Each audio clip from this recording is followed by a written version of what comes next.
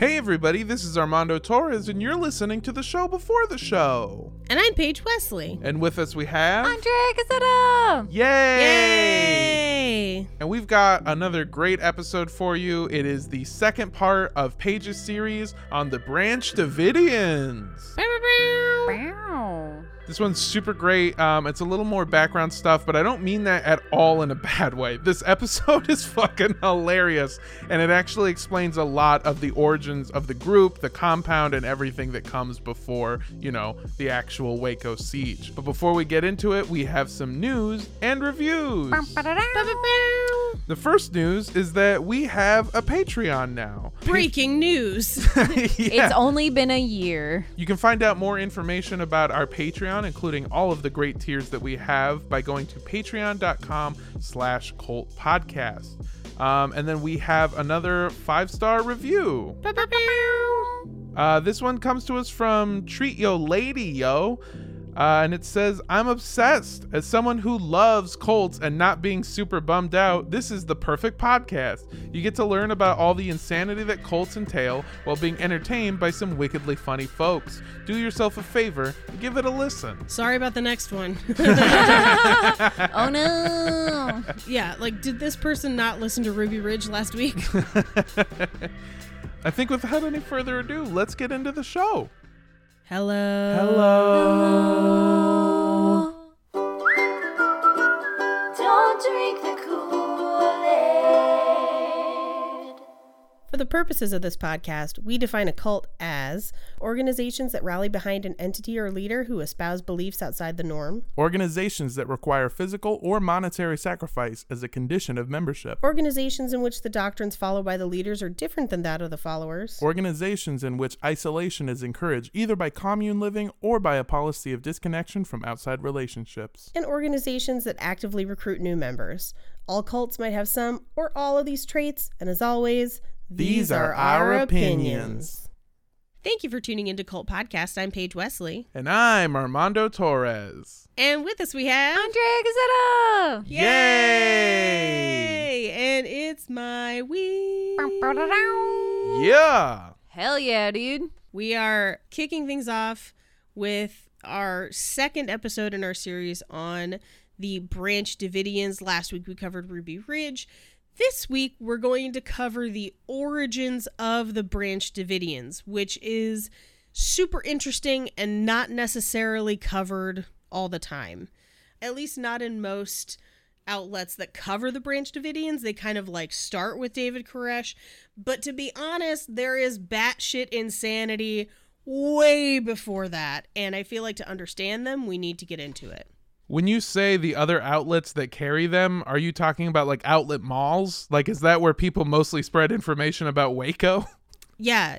I mean, not right now because you can't go because, you know, it's basically anytime a podcast or TV show or Netflix special or a ladies' Foot Locker. Or a lady Foot Locker or one of those ear piercing kiosks or one of those Sanrio stores. Whenever those things cover Waco, they usually start at what we know as the Branch Davidians, which is David Koresh and his group. But the Branch Davidians actually existed for almost 100 years before that. There were groups that existed that became the Branch Davidians that we know today. And an understanding of those groups, I think, gives us a better understanding of why they reacted the way that they did and why their group got to the point that it did, so that we can kind of better understand why the siege happened and what these people were truly thinking and believing as that was going on. Paige, you don't have to explain yourself to us. I covered the Latin Kings and was like, okay, so the history of Chicago. Let's start with naked firefighters and go. I'm pretty sure I started witchcraft was, let's go back to the dawn of man. I did, but the river, it was important. I have been watching way too many videos on prepping. I'm getting too into it. way too into it. Lean in, Paige. Lean into the prepping. Which part of prepping are you? Because I think prepping kind of spreads into 3 different groups. You have the people who learn, which is where I think you are. People who can make bread, grow things, and kind of be self-sustaining. And then you have the supply hoarders, which are basically people who stock up on all of, like, their walls are made of bullets and their toilet is made of actual toilet paper. or just like they're the ones that are buying the industrial can of nacho cheese and like stocking them 3 deep, and then they die, and the historical foods crew from the History Channel shows up at their house and then eats their supplies 50 years later. Exactly. It's just they're the people in the middle between 2 different A&E shows, hoarders and doomsday preppers. You know, we don't know where to put them yet. But then there's a 3rd group, which I'm afraid that you're getting into, which is the military prepared group, which is the people who are like, I'm ready for the zombies to come and I will fight back. And I'm looking at you, Paige. You look like you know some jujitsu, Doc. Here's the thing. I do not, and that is not useful against zombies. You definitely need melee weapons, which we do have. I tricked you. It was a trick question. She's the military kind. I got her. Here's the thing. She is holed up with a Texan, so you know that she already has some military preparedness there. This doesn't fare well for your judgment, Paige, but it does fare well for your survival. Yeah. Well, I'm definitely in the learner phase where I'm watching homesteading videos on YouTube, but then like I get to a certain point in the video where I'm like, that's not cost effective. This is stupid. And then I turn it off. Cool. Just remember, people don't think about this enough with log cabins. Termites and carpenter ants. Yeah. No, I mean, I'm looking at it more of the people who are like, we built our own chicken coop out of recycled pallets. It took us 6 months to get the pallets. And you're just like, buy wood, idiot. Like, oh my God. Well, through the power of having a ton of children to throw at your problems, anything is possible. They don't even have that many kids. Some of them have no kids. I was like, why would you have a farm with no kids? You have to do all the work. Anyway, this is too much into my brain. Let's get into the Branch Davidians. Yes. Tell us about a different group of bearded Texans that got holed up when things got bad. I do. Wait, has Jake invested in a pair of transitional sunglasses yet? Or wait, no, transition lenses? Is that what they're called? You mean the tactical shade or whatever they call them? No, he's got regular sunglasses, but like he would look good in those. That's how it starts, Paige. That's how it starts, man. It starts with aviators. He does have aviators, but the tactical ones are the different ones. Those are the ones that are like, we sprayed the lenses with America and like, whatever. All right, so let's go through some of our sources. So as I mentioned, we're starting about, 150 years before the siege at Mount Carmel. So our first source is the Memoirs of William Miller by Sylvester Bliss. We've also got William Miller's Apology and Defense, which is a speech by William Miller from 1845. We've got the History of the Millerite Movement from the Seventh-day Adventist Encyclopedia. We've got The King is Coming Eventually, which is an article from Christianity Today from August 8th, 2008. We have the Cambridge History of 17th Century Philosophy, 1, Volume 2. So it's like the first one. Damn, someone did her research. Somebody had to like pay for some JSTOR. Yeah. That's a joke for anyone who does research. So we've got the Seventh-day Adventist Church Fundamental Beliefs, and that's archived from the Wayback Machine.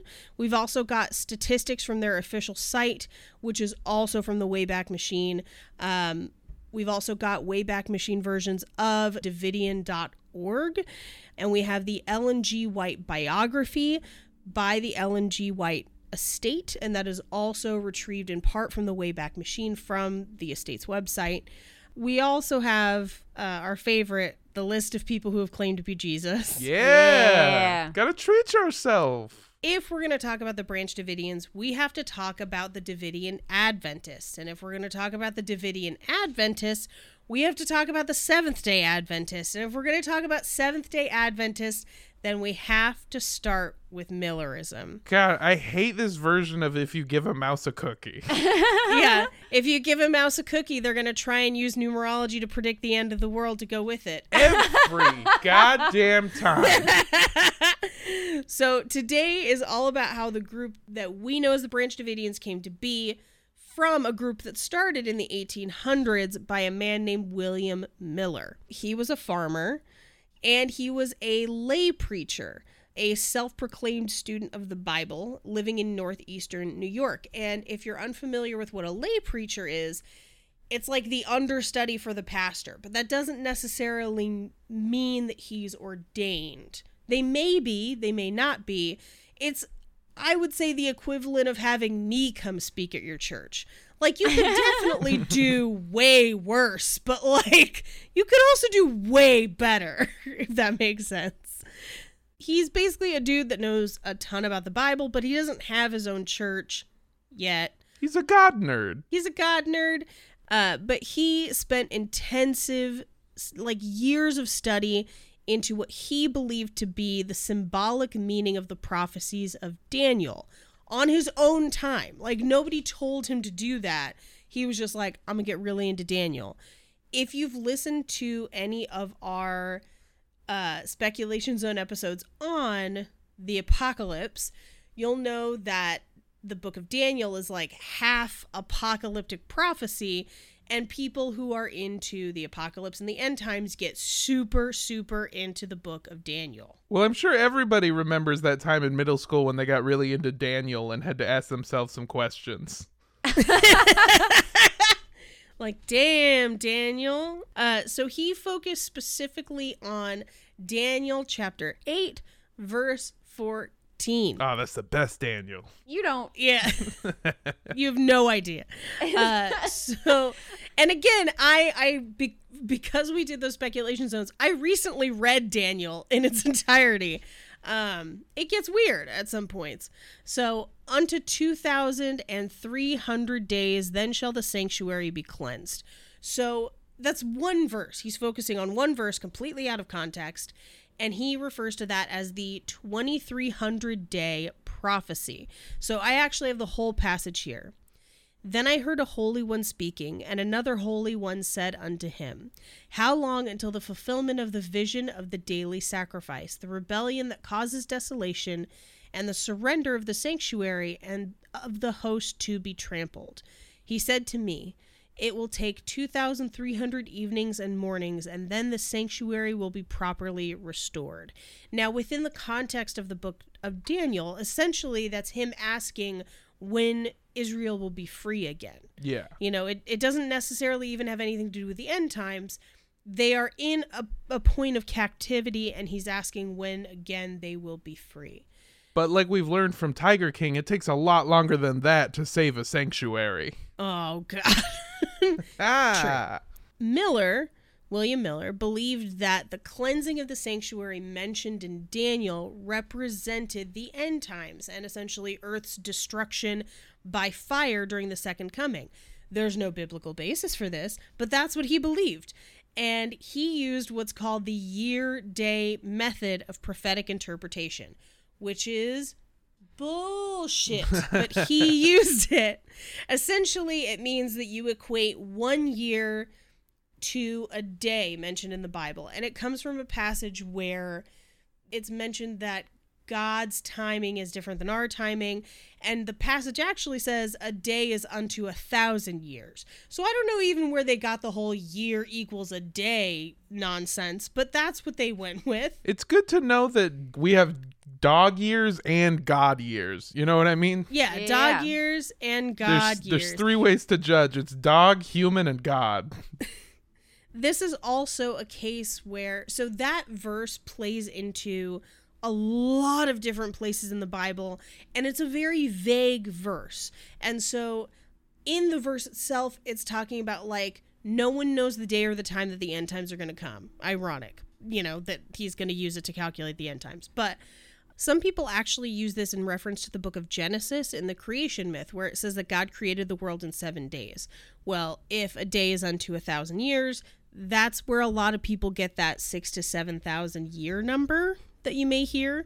A lot of people will also use that as a rationale for like, maybe God used evolution and we don't know what God's timing is. So he said 7 days, but who knows?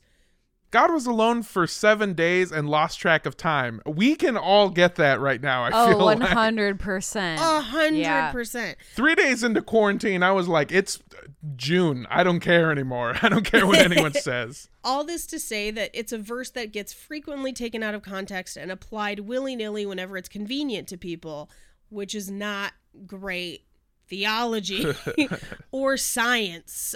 So he used this to try and apply it to numerology to determine when the end times would come. He actually did his history research and determined that Daniel would have been in the king of Persia's kingdom right around 457 BC. Or actually, that would have been a little bit after. He believes that 457 BC was when Artaxerxes I of Persia decreed to rebuild Jerusalem, which is a thing that happened. So he believed that the 2300/2300 year period started at that point. So his calculations basically said that this period would end at about 1843. In September of 1822, when he kind of made these calculations, he wrote them out in a 20-point document saying, and I quote, "I believe that the second coming of Jesus Christ is near, even at the door, even within 21 years, on or before 1843. This document actually kind of remained private for a lot of years because unlike a lot of the people that we cover on this show, and unlike some of the people who go on American Idol when they shouldn't, he kept this shit to himself." It's also one of the things he's doing differently is I think this may have been the first time that somebody was willing to show at least anybody their math on the subject. Like normally there's not a 20-point document. There's him going, well, it's because God came to me in a dream as a fart. And I was like, I know what you're saying, buddy. Yeah, exactly. This is a dude that, has a bunch of red, yarn on a wall, but he's basing it off what he believes is evidence. That evidence is wrong and nonsense, but he still looked for it. I guess we give him credit for that. Yeah.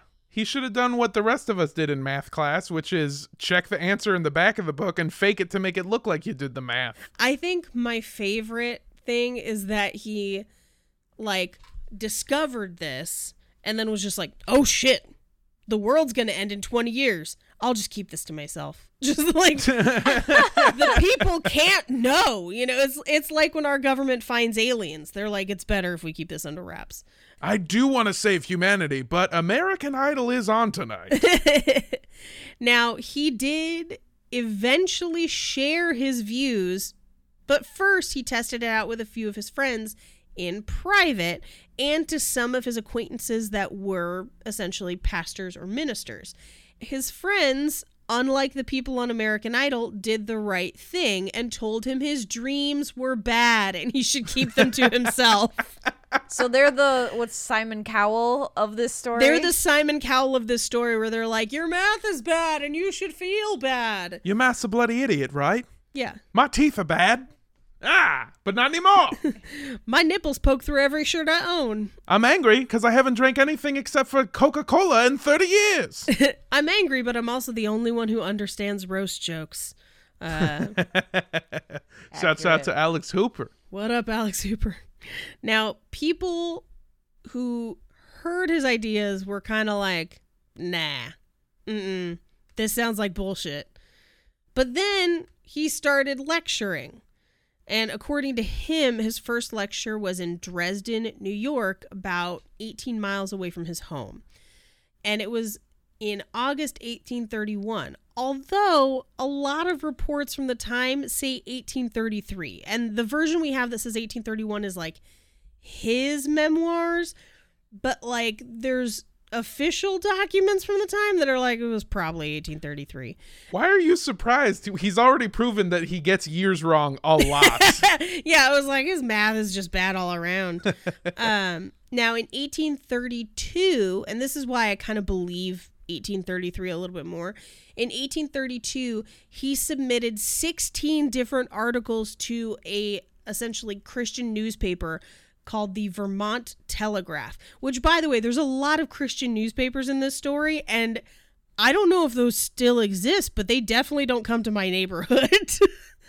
Christian newspapers, by the way, my understanding of them comes from Cyrus Teed, the guy, the Florida cult that put him in the bathtub when he died. Yes. Yeah. Yeah. So they had a Christian newspaper, or they called it a Christian newspaper, but it was less of a newspaper and more of the news just being, hey, there's a God. Yeah, and that's essentially kind of what this is too. And this is around that same time. This is only a couple years after that. So then they're more like pamphlets and less like newspapers, but they're still called newspapers. Is that the same thing? It's more than a pamphlet because there's articles. I think of it more like a magazine. Like, you're not ordering it unless you're super into Jesus. Yeah. Right? Ah. It's like Centaur's Monthly. Yeah, Christianity Today is probably the closest we have to it now. God, I wish I could stop receiving Centaurs monthly.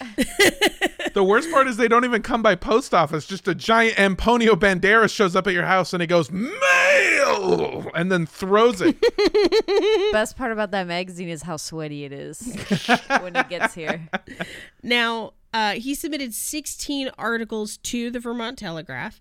The first one was published May 15th of 1832, and people started to take notice. Now, all of these articles were about his math and his belief that the end time was coming.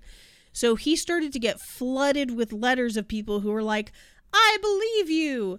And so he decided at that point to launch a lecture tour. I believe you. I'm also bad at math, but I'm willing to band together. Yeah, that he's like the Alex Jones of his time, where he's like, I'm yelling nonsense. And most people are like, that's ridiculous. But then like a handful of people are like, I don't know, he makes a lot of sense. I mean, what if the frogs did turn gay? And you're just like, what? Yeah, it's that. Bad at math and willing to band together is pretty much the synopsis to the movie Breakfast Club, by the way. That's true. Now all he needs to do is start selling protein powder, and it's like the full package. Drink up, Johnny! In 1834, he was unable to comply with the amount of requests for him to speak. So he literally, within a year, is so busy and so popular that he decides to write a book. It's only about 64 pages long. He describes it as a tract, which would be closer to a pamphlet.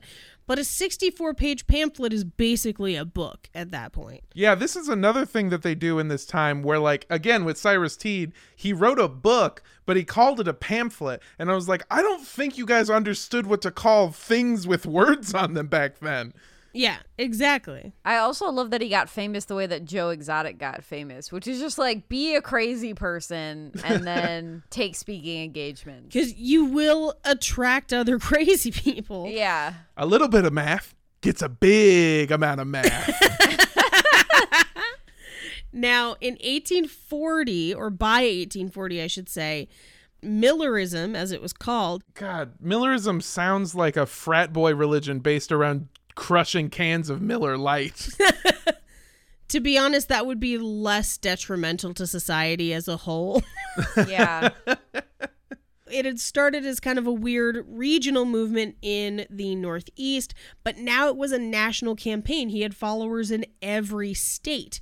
And a key figure in that was a man named Joshua Vaughn Himes, who was the pastor of the Chardon Street Chapel in Boston, and he had his own publishing company. So even though he didn't fully agree with Miller's ideas, at least not until about 1842, he published another newspaper, essentially another Christian newspaper called Signs of the Times. Great name for a newspaper, better name for a Prince album.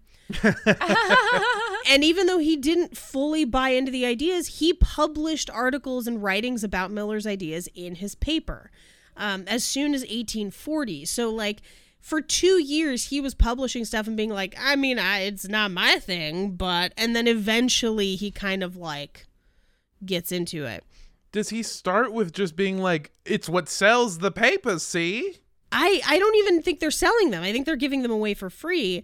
And to be honest, his paper, Signs of the Times, continues to be published by the Seventh-day Adventist Church as, like, a magazine. Now they're calling it a magazine, which is pretty much what it was to begin with.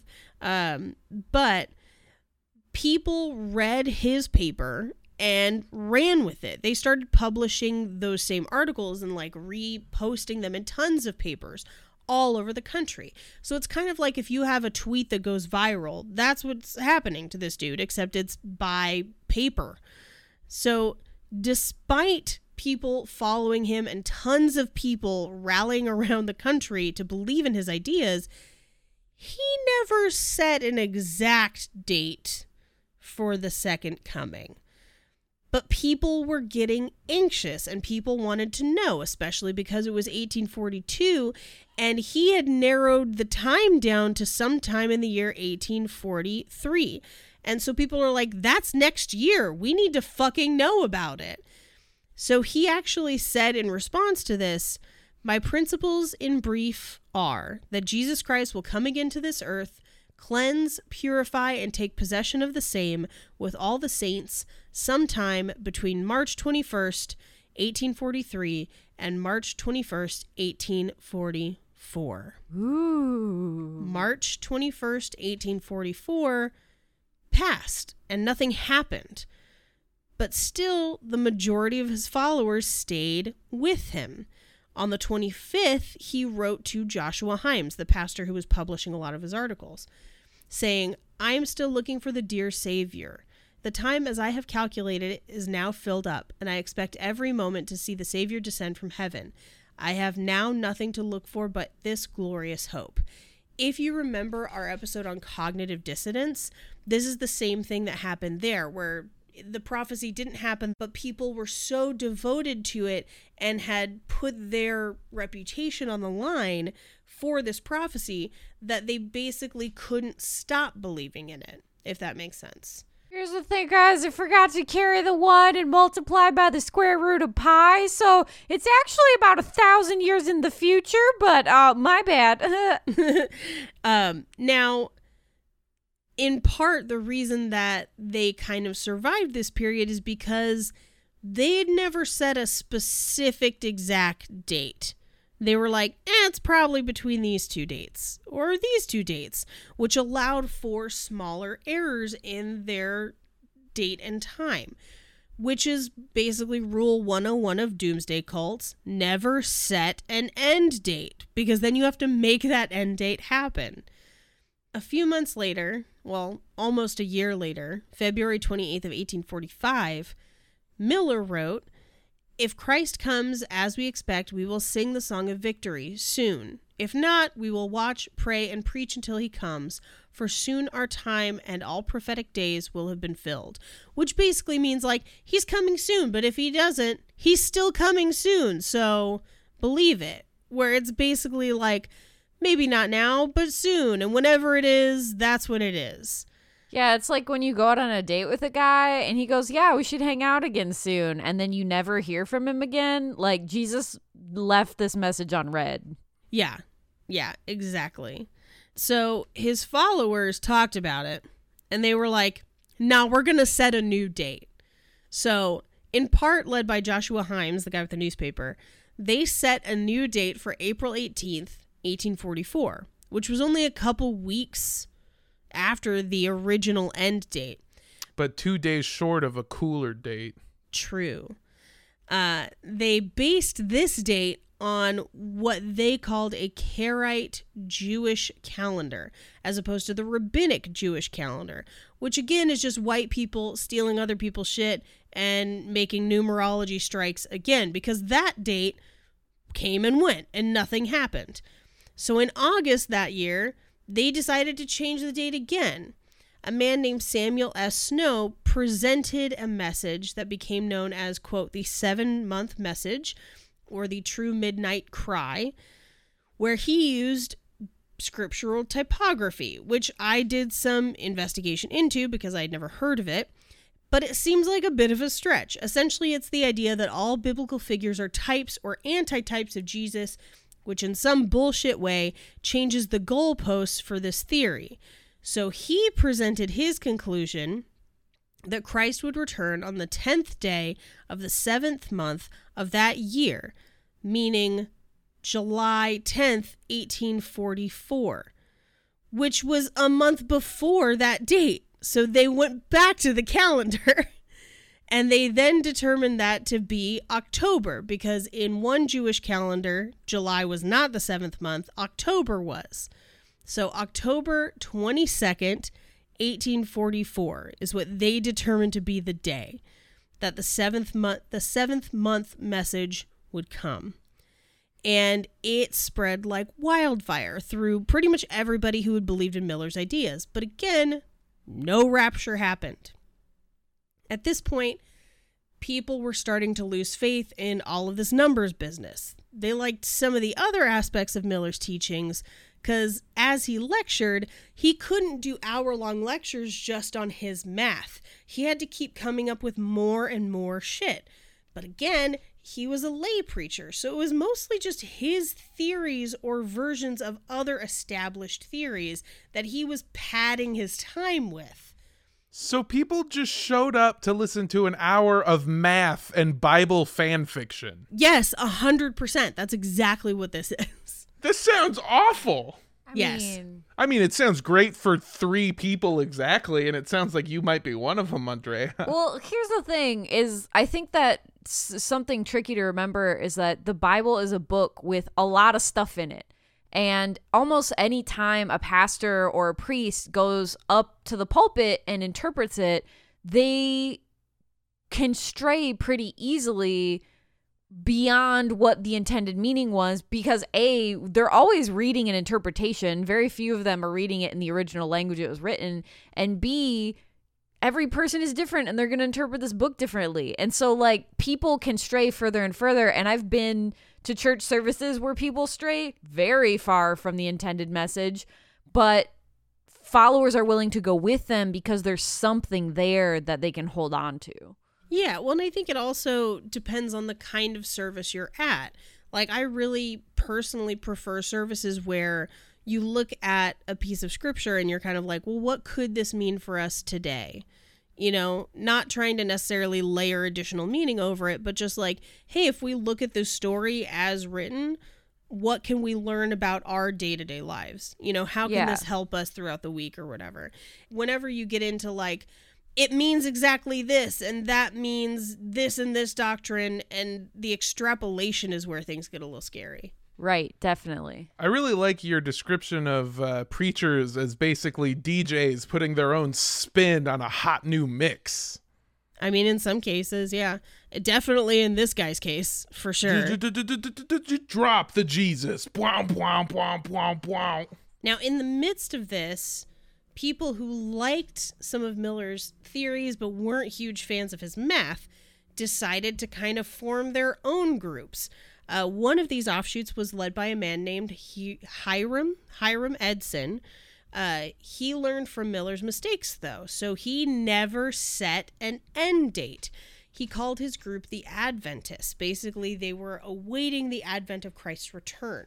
And they continued to believe that the second coming of Christ was basically coming at any time, but they didn't set a date on it. They actually cite that same passage that's like, no one knows the date or the time. So they didn't set a time, but they were like, it's definitely happening in like 2 seconds. But like, now that I've said 2 seconds, like, you know, no one knows the date or the time. So they took an interpretation that meant don't believe somebody who says they know when the end time's coming, and they twisted it to be like, we know the end time's coming, we just don't know exactly when it is. That is exactly right. Dude, whoa, that is some Olympic-style mental gymnastics there. Yeah. To be fair, that's most modern Christianity would ascribe to that version. that kind of belief about the end times of like, it could be any minute, but we don't know when, so you just kind of got to go on living, you know? This is like when people have been engaged for like 3 years and then they're like, no, save the date, but like soon. And you're like, you're like, how soon, really? yeah, but like when Yeah. though? You know what I just realized is people who live on the West Coast have, if they believe in this, they live this twice because we also have the big one thing coming. Oh, yeah. So you just have two things where it's like, the math says it's coming, we just don't know when. It could be in 1,000 years or never. So or- start packing your walls with bullets now. Start pumping out those babies. Now, for about 20 years, their group consisted of kind of just a small, loosely connected group of people who came from a lot of different churches, but had followed Miller's doctrine. And their primary means of keeping in touch was through a man named James White's periodical, again, a Christian newspaper, called the Advent Review and Sabbath Herald. He advocated for an additional layer of rules on their group. Specifically, he, also interpreting Daniel 8:14, he believed that since 1844, God has been reviewing and judging humans to determine who gets into heaven. And this was the cleansing of the temple that he was referring to, not the end of the world. So he believed that this judgment would eventually give them the 144,000 that allegedly are the saints at the end times. Now, one of their more unique doctrines that he published in this paper is something called conditional immortality. It's also known as annihilationism. And this is the belief that whoever doesn't get into heaven, so if you're not one of the 144,000, you're just fucking destroyed. You don't live in hell. You don't have any immortality at all. You just ceased to exist. So essentially, the 144,000 are the people that stand with Christ at the end times. They could be people born at any time. This would posit that they're born or live from 1844 onward.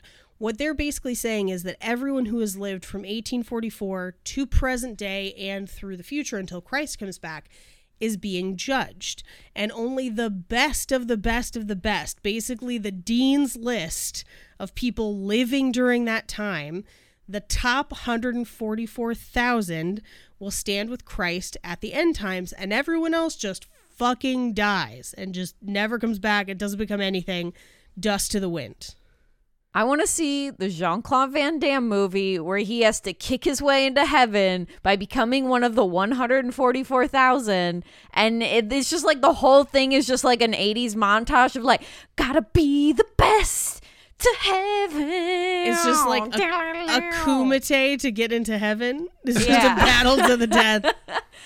Well, it's great because now we've just flipped this whole thing 180 and God is Simon Cowell now. Yeah, exactly. Watching over us in the weirdest episode of Earth's Got Talent or whatever. Yeah. And essentially what they base this on, they basically say that humans were never meant to be immortal at all, and God is just making an exception for that group. And so you have to be at the top of God's dean list. You have to be at the top of God's honor roll to make it into heaven.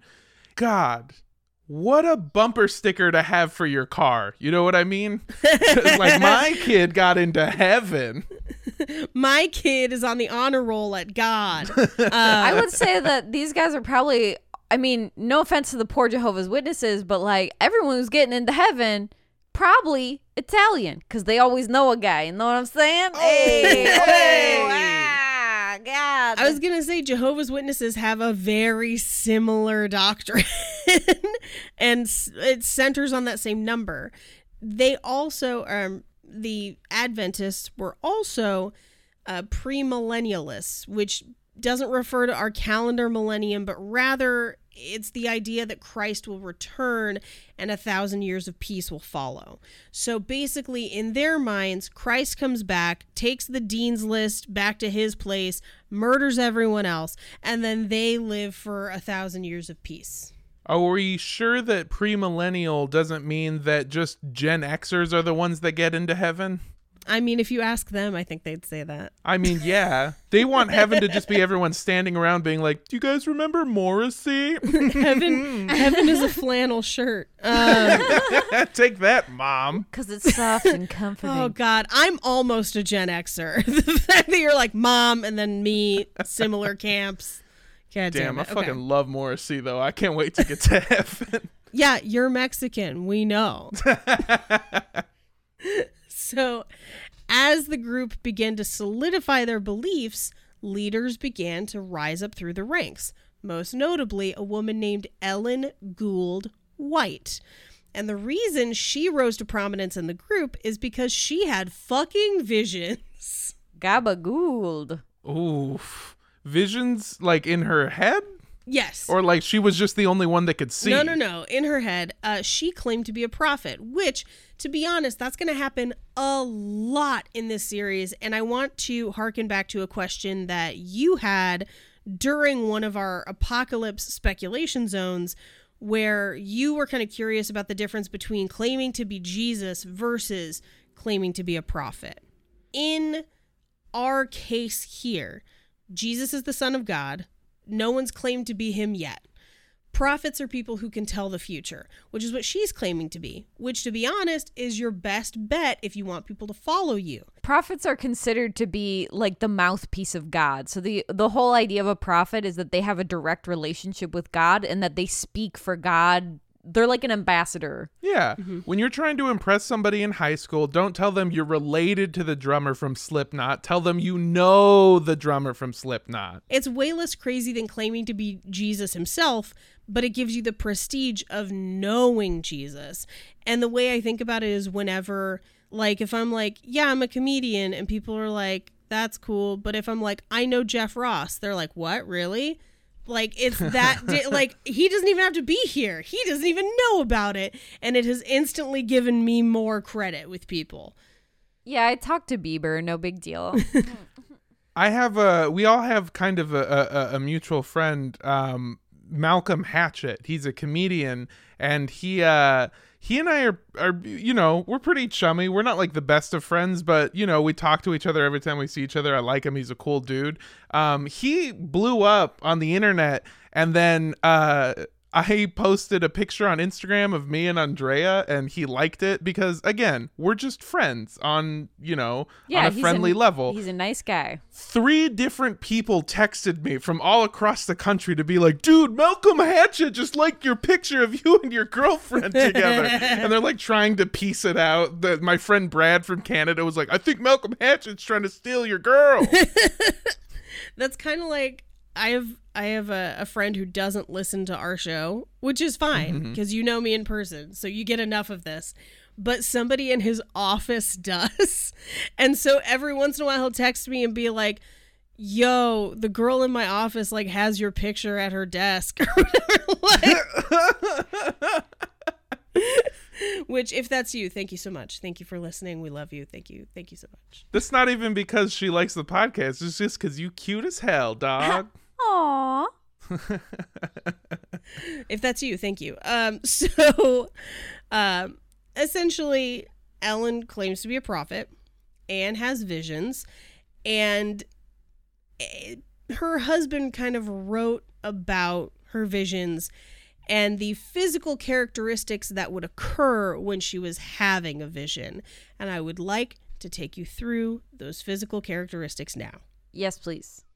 Number 1, right when she was about to have a vision, she would shout, glory, glory, glory. Eventually, just until the vision happened. Oh my God, I'm about to vision. Yeah. Oh my God, I'm gonna glory. So after this, number 2, she would feel very, very faint, as if she didn't have any strength, like she was going to pass out. But then she would instantly be filled with superhuman strength. Oh, sometimes God. Rising to her feet and walking around. She would wave her hands and arms. She would make head gestures that he described as free and graceful. but no one could move her, basically, is what he would say. Is she'd like have her arms outstretched and then people like couldn't push her hands down. One of the things that they had as proof was that she held her parents' 18-pound family Bible, which, by the way, that's a massive Bible. But also, not that bad. It's so that they could fit all the director's commentary in there. Yeah, that's a Bible that weighs more than most babies. And she had it outstretched in her left hand for half an hour. Okay. Which just means, like, she's been doing arm day. He says she weighed 80 pounds at the time. Jesus. I'm like, that, I don't know. This seems suspect. I love his description of he's just like, yeah, so my wife, she comes and then she turns into one hell of a linebacker. It's wild. Glory.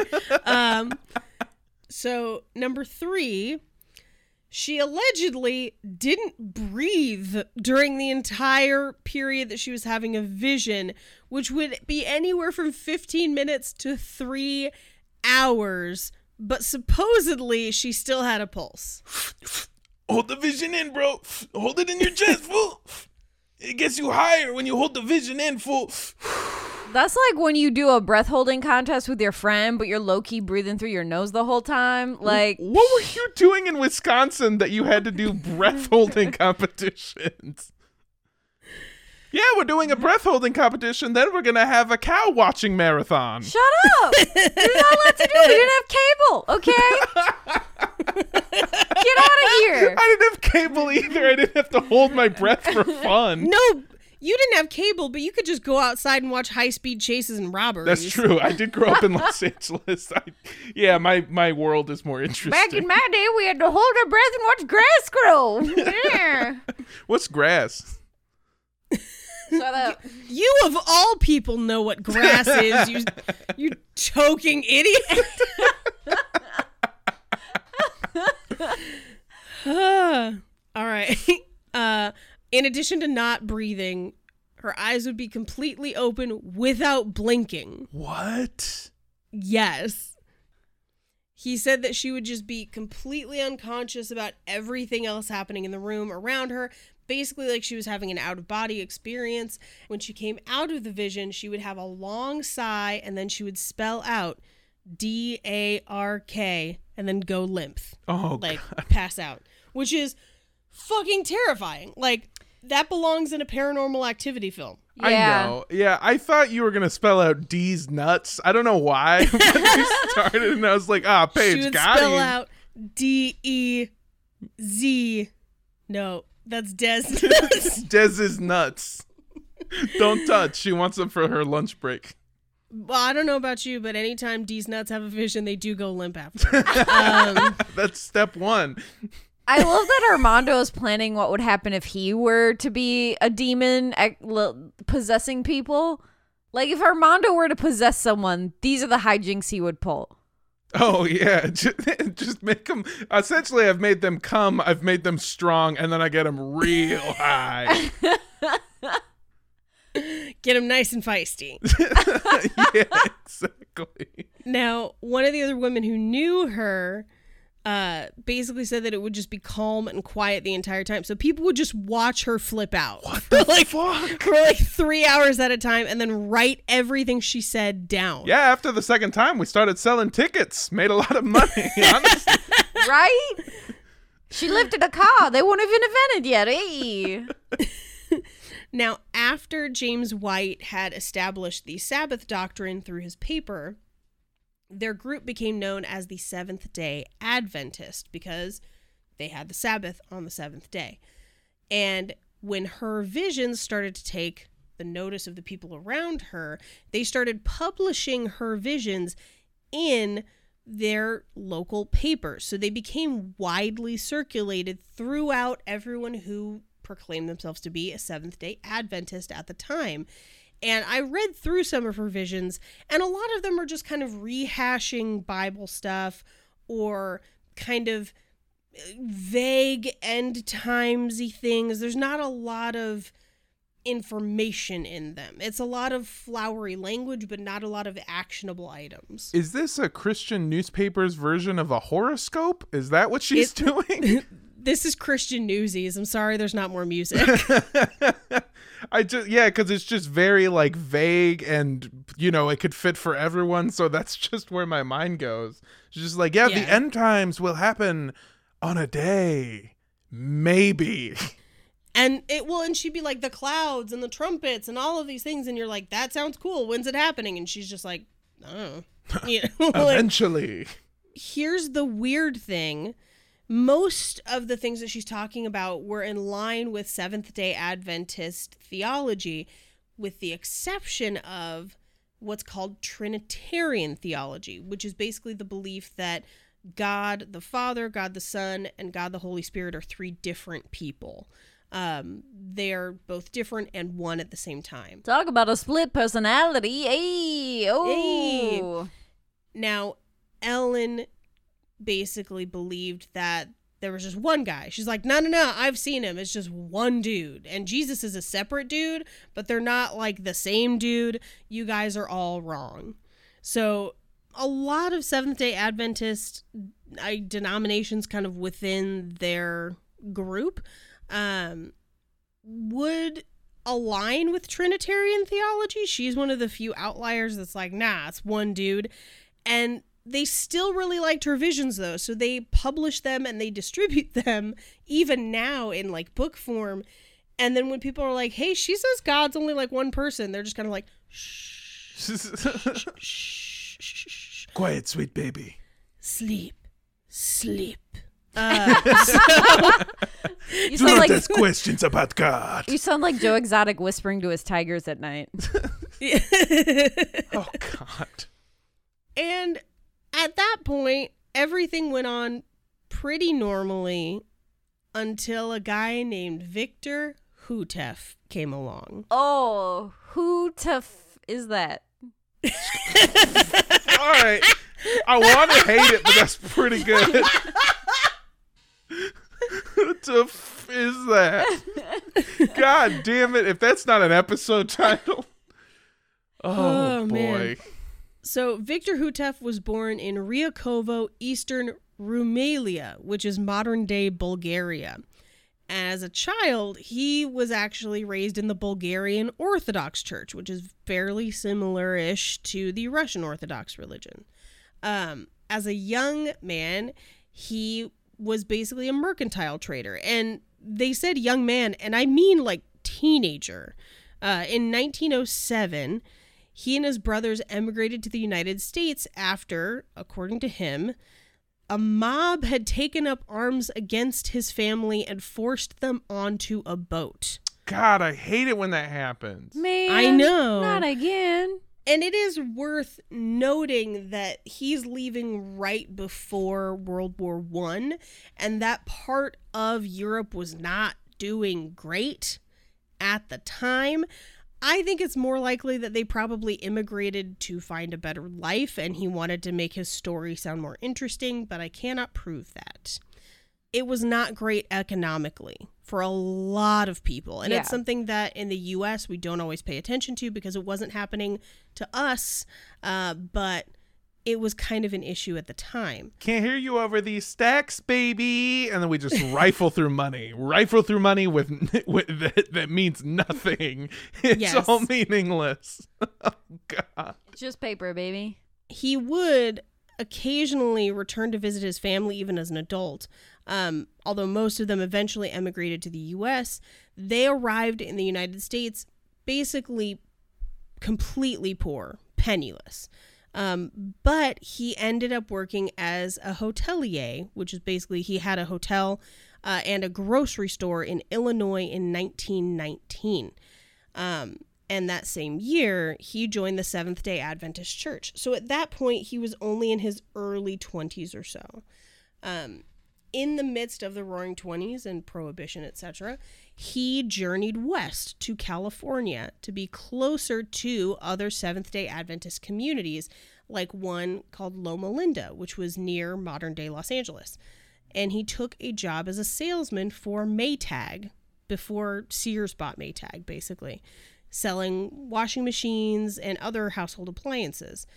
He then saved up enough money to start his own company, which actually manufactured wholesome confectionery candies. Ooh. He referred to them as health sweets. Oh. Oh, that's not real. Nothing that tastes good is good for you. That's not true. Vegetables are kind of good for you. Whatever. We're not on Sesame Street. Don't lie to them. You said taste good. In the 1920s, as a strict Seventh-day Adventist, he decided that he was going to start teaching Sunday school, or Sabbath school, as they called it. And he actually started teaching in Exposition Park in Los Angeles. Much like William Miller, he was super interested in the Bible and studied it a lot, but no one told him to. And he didn't necessarily follow what other people said. He just kind of figured stuff out for himself. And in addition to getting super into the Bible, he got super into the writings of Ellen G. White and her visions. Suddenly, his Bible study classes at church lasted way longer and became way more complex, and they started attracting really large groups of Adventists every week. And his particular focus became the scriptures of Isaiah, which is also a book of prophecy. Specifically, he was looking at chapters 54 to 66. And a lot of that is the coming of the Messiah and the end times, but again, vague and open to interpretation. He encountered opposition to this from the rest of the Seventh-day Adventists, where they were like, hey, that's not exactly how we believe that's going to happen. And he's like, no, I'm one of you guys, see? I'm super into it. And eventually, he and his entire Bible class were disfellowshipped. They were basically disowned by the church. Damn. Damn. Yeah. Well, I mean, I guess that is what's happening. They got damned. You know what I'm saying? Yeah. But Hutef wasn't done. He moved his class of about 50 or so students to a house across the street from the church.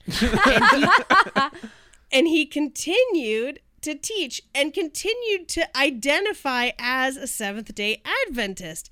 And he tried to basically write to other churches locally and throughout California about his findings, basically saying that they were a continuation of Revelation, so that he was basically writing the story that, like, Revelation thought was too dark to tell or something. It's the remix of Revelations. And in 1929, he completed his writings and submitted them in the form of a book called The Shepherd's Rod. Ooh, buddy. That sounds like someone is carving out porno. It sounds like either a biblical or Christmas themed porno. They brought gifts of gold, frankincense, and this dick. Oh shit. Yikes. So he wrote The Shepherd's Rod, and now I'm sorry, I just sounds like an want- erotic novel about a sheep herder. Yeah. Oh. yeah. He's spent too much time alone with the sheep. I don't like it. This is uncomfortable. And essentially, he was just talking more and more about the 144,000, but he was basically bringing in new rules and new ways to think about it, and essentially pulling in a bunch of scripture that didn't necessarily apply. So he brought in a verse from Micah 6:9. That's how he got the name for his book. And that verse in King James was, "The Lord's voice crieth unto the city, and the man of wisdom shall see thy name. Hear ye the rod, and who hath appointed it." Damn. See, the shepherd's rod is great at pulling in, but it's terrible at pulling out. Oh, God. Now, Victor held pretty similar views to Ellen White, who the Seventh-day Adventists love, and I think he thought that they would embrace him as another prophet. So he didn't directly call himself a prophet, but I think he was hoping other people would, because he just referred to his work as, quote-unquote, a reformation. But if people asked him, is God telling you these things? He was like, yeah, totally. I'm here to bring the very last message to the Seventh-day Adventists so that they believe the truth. So he felt that it was his duty to basically convert the church to be a more churchy church, if you want to think of it that way. So he's the reverse Weishaupt in the fucking Illuminati episodes, where he's like the reverse of I want to make the church less church. He's like, I got to infiltrate the church and change it from within to make it more about God. Right. And the Seventh-day Adventists were like, calm down and go away. God nerd. Nerd. Yeah, he's trying to use his rod to create change, so I get that. As long as he doesn't try to shear the shepherd's rod, because that's how you nick the bowels. I hate it. Now, he felt like his group needed a place where they could live out their beliefs in peace. And so they went to a section of land right outside modern-day Waco, Texas, and built what is now referred to as the Mount Carmel Center. Colloquially, to the people around them and to the Seventh-day Adventist Church at large, they were referred to as the Rod. Oh. It's such a bad name. It's a terrible name. I will say something that I've noticed about people that are very religious is that they fail to see when they're using horrific innuendos because their mind is just like, no, but like, why would your mind even go there? Right. Remember, leave space for Jesus because Jesus needs to come on in you. You know what I'm saying, folks? Come on, kids, sing it with me. Jesus needs to come on in ya. Oh, God. Why are you laughing? Why is everyone laughing at me? My institution of work has done a series of windows of priests anointing young men who are kneeling in front of them. You showed me these photos. But it's from a front pose, Yeah. so it looks very bad. Real bad. It's real bad. And then when you think that an entire committee of church people approved that, and then a designer made it, and then someone hand painted it, and then someone put it together, and there's thousands of hours of work of a window that is supposed to be a boy kneeling for a sacrament, but it looks like he's kneeling for other bad reasons. Yeah. Yikes. Now, he basically from this point, from the 20s through the 30s, ran the community kind of like a commune and fairly peacefully. And he would occasionally go back to visit his family in Bulgaria in the late 1930s, now as an American citizen. But once again, he was run out of his native land, allegedly at the time by the Bulgarian National Socialist movement, which objected to his religious ideas. So essentially everyone who hears his religious ideas are just like, get out, go, bye. So he went back to Texas and continued to lead the group all the way through the mid-50s until he died of heart failure at Hillcrest Hospital in Waco, Texas, February 5th, 1955. At that point, the group was without a leader. But essentially, they kind of just went with whoever claimed to have prophecy at the time. They changed hands a few times until a couple, Ben and Lois Roden, took over. And things were pretty uneventful up until Ben Roden died in the late 70s. And everyone was devastated because he had told them he would live forever. Ruh-roh. Oops. And in the power vacuum, Lois, his wife, took over and became the prophet, claiming that the voice of God had transferred from Ben into her, because according to their doctrine, all leaders must be chosen by God and must be a prophet. So she took over the group. But Lois was a little questionable. She liked fancy cars and shoes, and the group had been pretty austere. They're a commune. They were largely an agrarian community where they kind of farmed and ate their own stuff. Essentially, they were preppers before being preppers was cool. They just kind of lived on a farm, and families had lived there for, at this point, decades.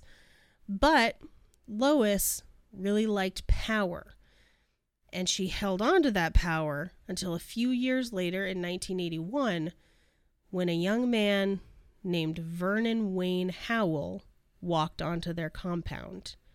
And that's where we're going to end episode 2. Whoa. Revenge of the Rod. Revenge of the Rod. Yeah, I have enjoyed hearing all your stories about a man oblivious to his rod, a man who is in a constant state of Miller time, and then apparently the second most successful white Ellen. Yes, yeah, definitely. And it's pretty interesting that for as insanely white as this story is, they do become a fairly diverse group eventually, which we'll get into it in the next episode as to kind of why that happens. But up until 1981, they were kind of peaceful and stayed out of everybody's way. Like, they were definitely constantly believing that the end times were going to come, and that's why they needed to grow more tomatoes, I guess. But, like... Paige, how dare you judge them? That's your exact plan. That is my plan. They're delicious. But essentially, they weren't in anybody's way. And a lot of that changes in 1981. But I thought that was, like, in order to understand where things go, I thought it was pretty interesting to see where things came from. I think it was really great. I've talked with a surprising number of people that were under the impression that, you know, that the group was founded by David Koresh. That's what I always thought growing up, because, like, the way people talk about it, I was like, oh, it's like his thing. That's like his whole deal. Well, I think what we'll kind of see as we go through the next episode is that he takes what is an existing group and really, really turns it into something completely different and something way more sinister and something very, very, very dark. Yeah. I think what you'll kind of see through his story is that he kind of embodies, in a lot of different ways, this kind of parasite role of just like latching on to other things, sucking away, and then kind of ruining them from the inside a lot. Yeah, much like a shepherd's rod. Oh, God. I mean, if you're putting a wooden rod inside you, you can guarantee that some things are at least going to get splinters, if not ruined. Oh, no. It's an interesting story. We're going to go through his childhood and kind of see what kind of contributes to him being the type of person that he is. Because I feel like there's a lot of interesting things that happen to him before he even gets to Mount Carmel. But again, this was a thing where Mount Carmel is the location of where the siege happens. And a lot of people, I think, thought that he dragged everybody there. Yeah. That's not the case. He came there. They were already there. He does end up building a lot of new buildings and things there, which we'll go over in the next episode. But he comes into a group and kind of infects it and takes over. A lot of like what Jim Jones tried to do to Father Divine's flock after Father Divine passed away. And I think as I've gone through this and listened to like 8 hours of survivor testimony, he's a lot more like Jim Jones than anyone has ever kind of given him credit for. And he's a frightening, evil man. So yeah, I can't wait. He's a bad fucking dude. That's it for today. By the way, the world is ending on Wednesday. Oh no, Paige, don't say it. We could be wrong. But she didn't say which Wednesday. Oh. Loophole, baby. Never set a date or a time. Hey everybody, our episode this week is sponsored by Loopholes. Do you want to get out of hanging out with somebody? You can't anymore because the quarantine. Are you tired of doing that thing? There's a way around it, and we'll get it for you. Loopholes. Come to us when you're too scared of people hating you. Vague language, that's the key. Mm-hmm. This episode is sponsored by Christian newspapers. Do you want to hear other people's opinions about God, but you don't like listening? Try reading. On the real, our episode is sponsored by our wonderful, beautiful Patreon donors. Every week we give a shout out to a Patreon donor, and you too can have this happen to you by donating to our $5 tier. Why? Why do you want this to happen to you? I don't know, but people keep wanting it. You can find that at patreon.com/cultpodcast. This week's episode is brought to you in part by Big Cheese, aka the hatchet in Paige's tits. Big Cheese sounds like a corporation that controls people's consumption of cheese. Look into it. Big Cheese. Follow the Parmesan. Halle Breton. Okay. It took so long for me to find that pun. It was not worth it. I'm so sorry. Well, that's just the way the feta crumbles. Hey, oh. I do like this idea that the hatchet in Paige's hatchet tits is sentient, because when we do pitch this as a cartoon to what I'm sure will eventually happen, the Juggalo TV network. Oh my God, yes. I can't wait to have your sidekick be the hatchet in your tits. Or just a hatchet where instead of the actual hatchet top, it's just like a triangle of cheese. So it's not good for cutting anything down, but it's great for cutting your hunger as a snack. Yeah. You can have a little hatchet of cheese as a treat. As a tit treat. This one, like I said, goes out to Big Cheese. Thank you so much, Big Cheese. We love you, and you can check out that tier and all the other tiers by going to, again, patreon.com/cultpodcast. If you want to send me a toilet made out of actual toilet paper, which is something that I pitched earlier and seems like the only good finale for Andrea's art installation. If you want to send me a toilet made out of toilet paper, the ultimate outhouse, if you will, then you can send that to me on Twitter and Instagram at Mondo Does Stuff. That's MANDO Does Stuff. If you want to send me instances of religious people not being aware of a double entendre in either name or image, please. Church signs are the best for that. Oh my God, I love them so much. If you have any examples of that, it is my favorite thing. Please send it to me on all the things at Sundress Comic or at Andrea Gazzetta on Instagram. And yeah, I'd love to see that. Please send them, please. First of all, big shout out to Kat and Mel Brasley, who got married this weekend. Oh, Or congratulations, this past guys. week. Congrats. Very, very happy for y'all. Congratulations. If you want to send me adorable pictures from your wedding, Oh my God, yes. Oh.